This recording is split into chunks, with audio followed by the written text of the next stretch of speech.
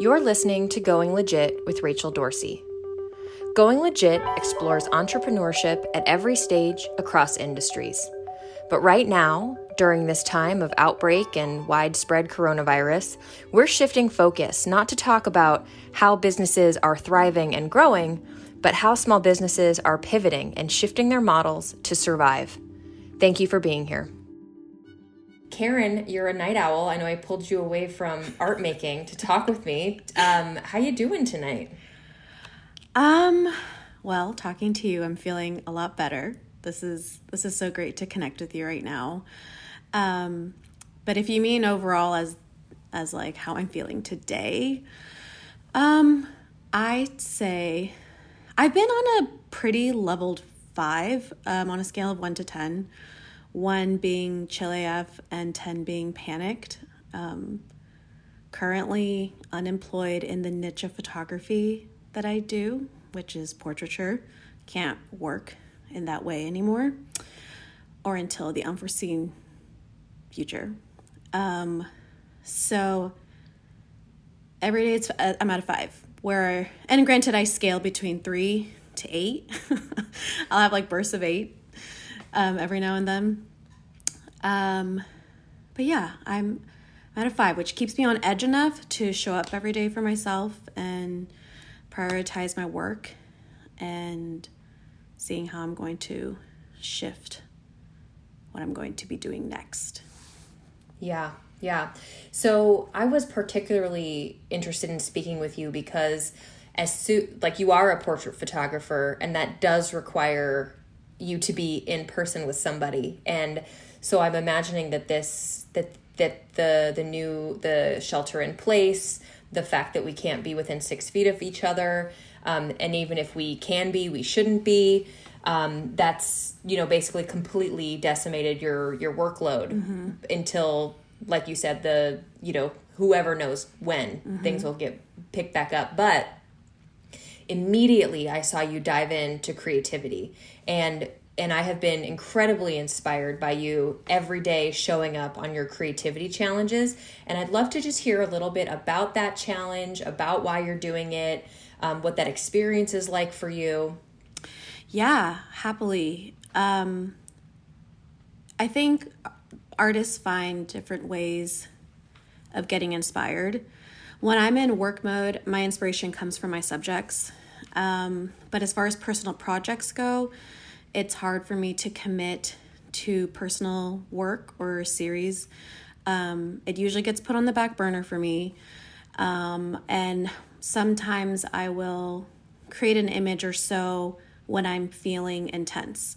So a lot of my inspiration when it's personal is usually because I'm feeling very intense about something, whether it's positive and celebratory or grief, sadness, frustration.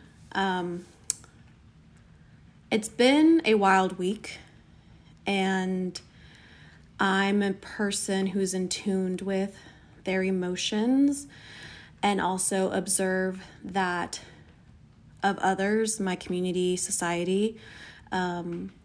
So what inspired this new series, which I call it a 30-day challenge. It might not be called that, and it might not even be 30 days.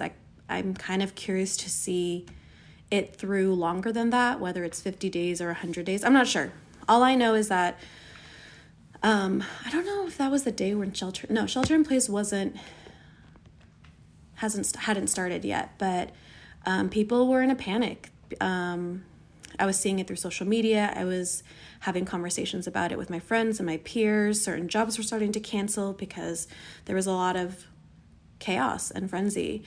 And it was around the panic when I was hearing that people were buying out Costco-sized toilet paper and Clorox wipes, and me and my housemates hadn't been in that panic state, and we were like, well, should we go buy it? Like, what are we doing? Are we not fully in this, or what's happening? What's going on?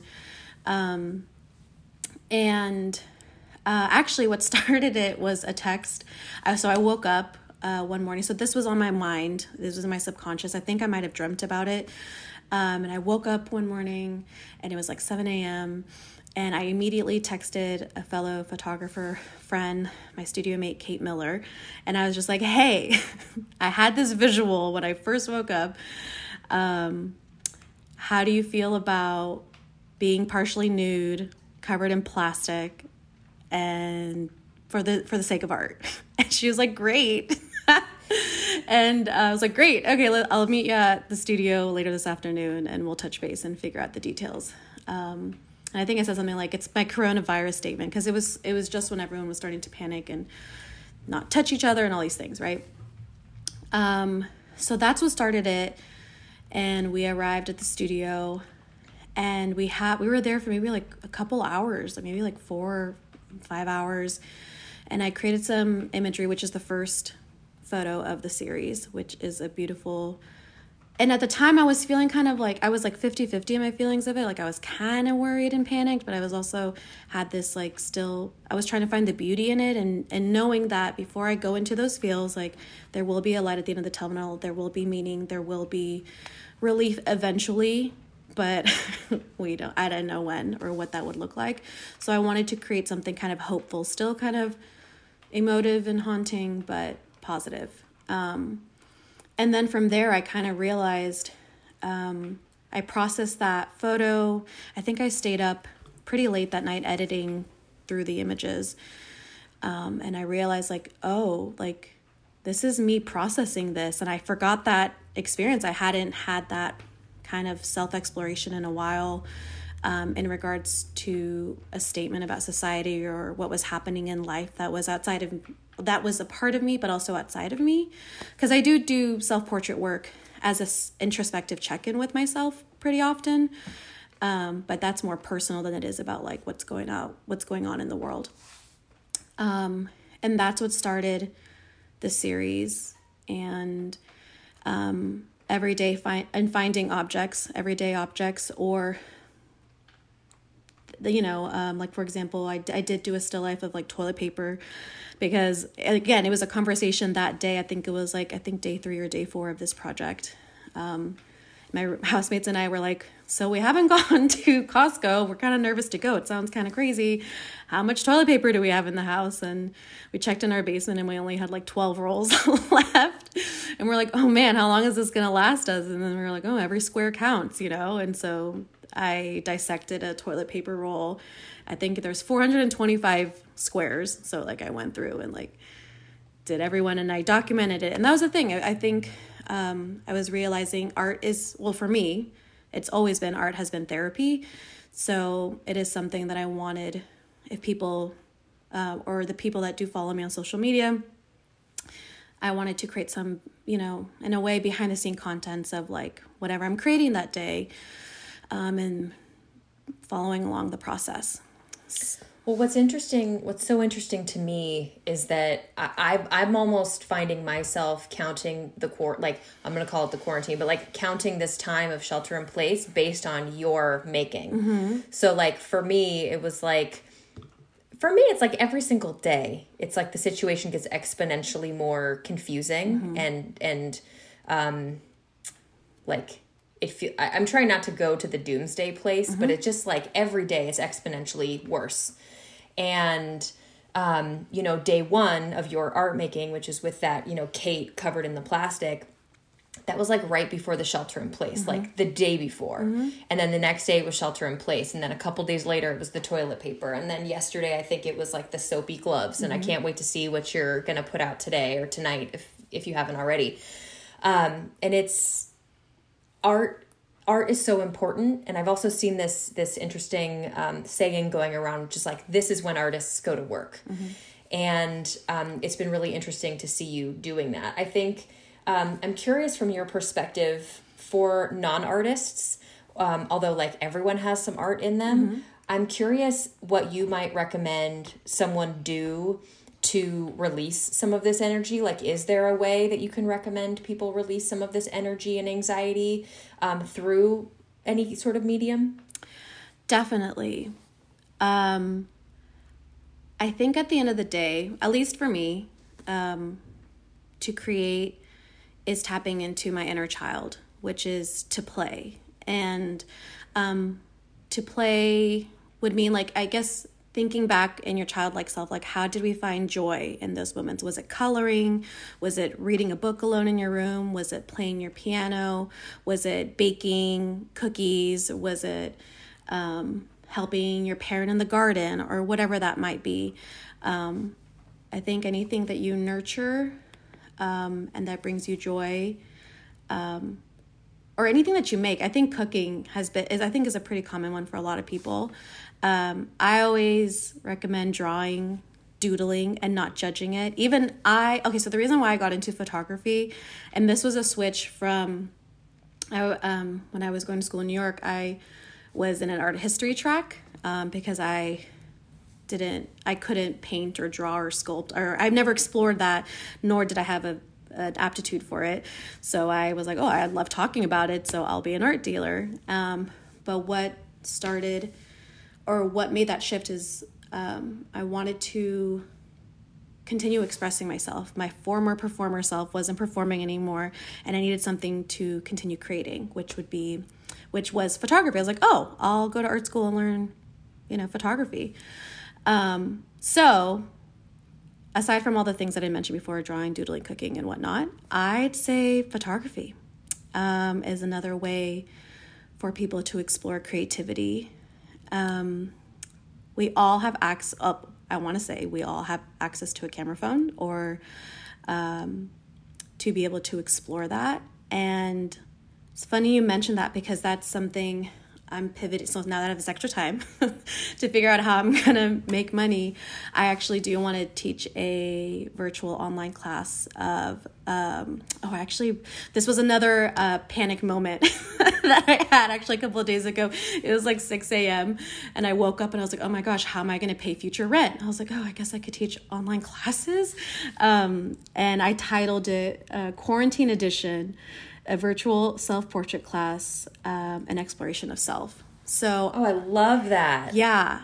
And as I mentioned earlier, I frequently take self-portraits of myself to check in, to see how I'm feeling that day, or how I'm feeling during that period of time. I do it maybe like every month, every 2 months. And a lot comes up for me. I'm very present with how I'm feeling, what I want to show of myself, what I don't want to show, if I feel like joyous and smiling, if I'm feeling moody. It's a check-in. And so I want to be able to provide that as a form of art therapy for people that they can do in their home, because we're home and we have time, or we can make time if one is curious to dive into self-introspection through imagery and using themselves as a subject. Oh, I love that so much, Karen. I think people need that therapy. I think so many people now are interested and engaged with documenting their lives, which is a beautiful thing. And like, we are leaving anthropologies that, people will study, far, far and away from now. Like, we're leaving these whole, massive amounts of content of our lives that we're leaving out in the world. And I think that if people had not had a way to really channel that energy with some learning involved, like, that could be a very therapeutic and healing experience for them.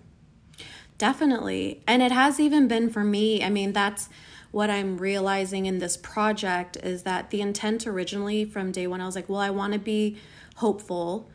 But at the same time, I need to honor the humanity in me, and that I am too experiencing frustration and sadness, and in a way grieving a loss of normalcy, and that things have changed, not just my world, but the world in general. So, I'm having a little bit of a battle of that at the moment, of how dark I want to go, because there is some darkness, and there is a lot of intensity that I do feel, and I'm just figuring out ways to be honest about that through imagery. But we'll see. I'm curious to do. I've never committed to a series more than 10 images, and I think I'm on day 12 today. So I'm curious to see the trajectory of this project as well. And I too am using it like you, of just seeing how many days this will all be. So that's why, as of now, I'm calling it a 30-day project, because I know people do those 30-day challenges or 100-day challenge or whatever, but the ending of it might be when this all lifts again and I can photograph people again. But I'm also trying to find other ways of photographing people. Well, not yet, but, exploring other possibilities of what portrait photography might look like. Maybe it doesn't have to be in person.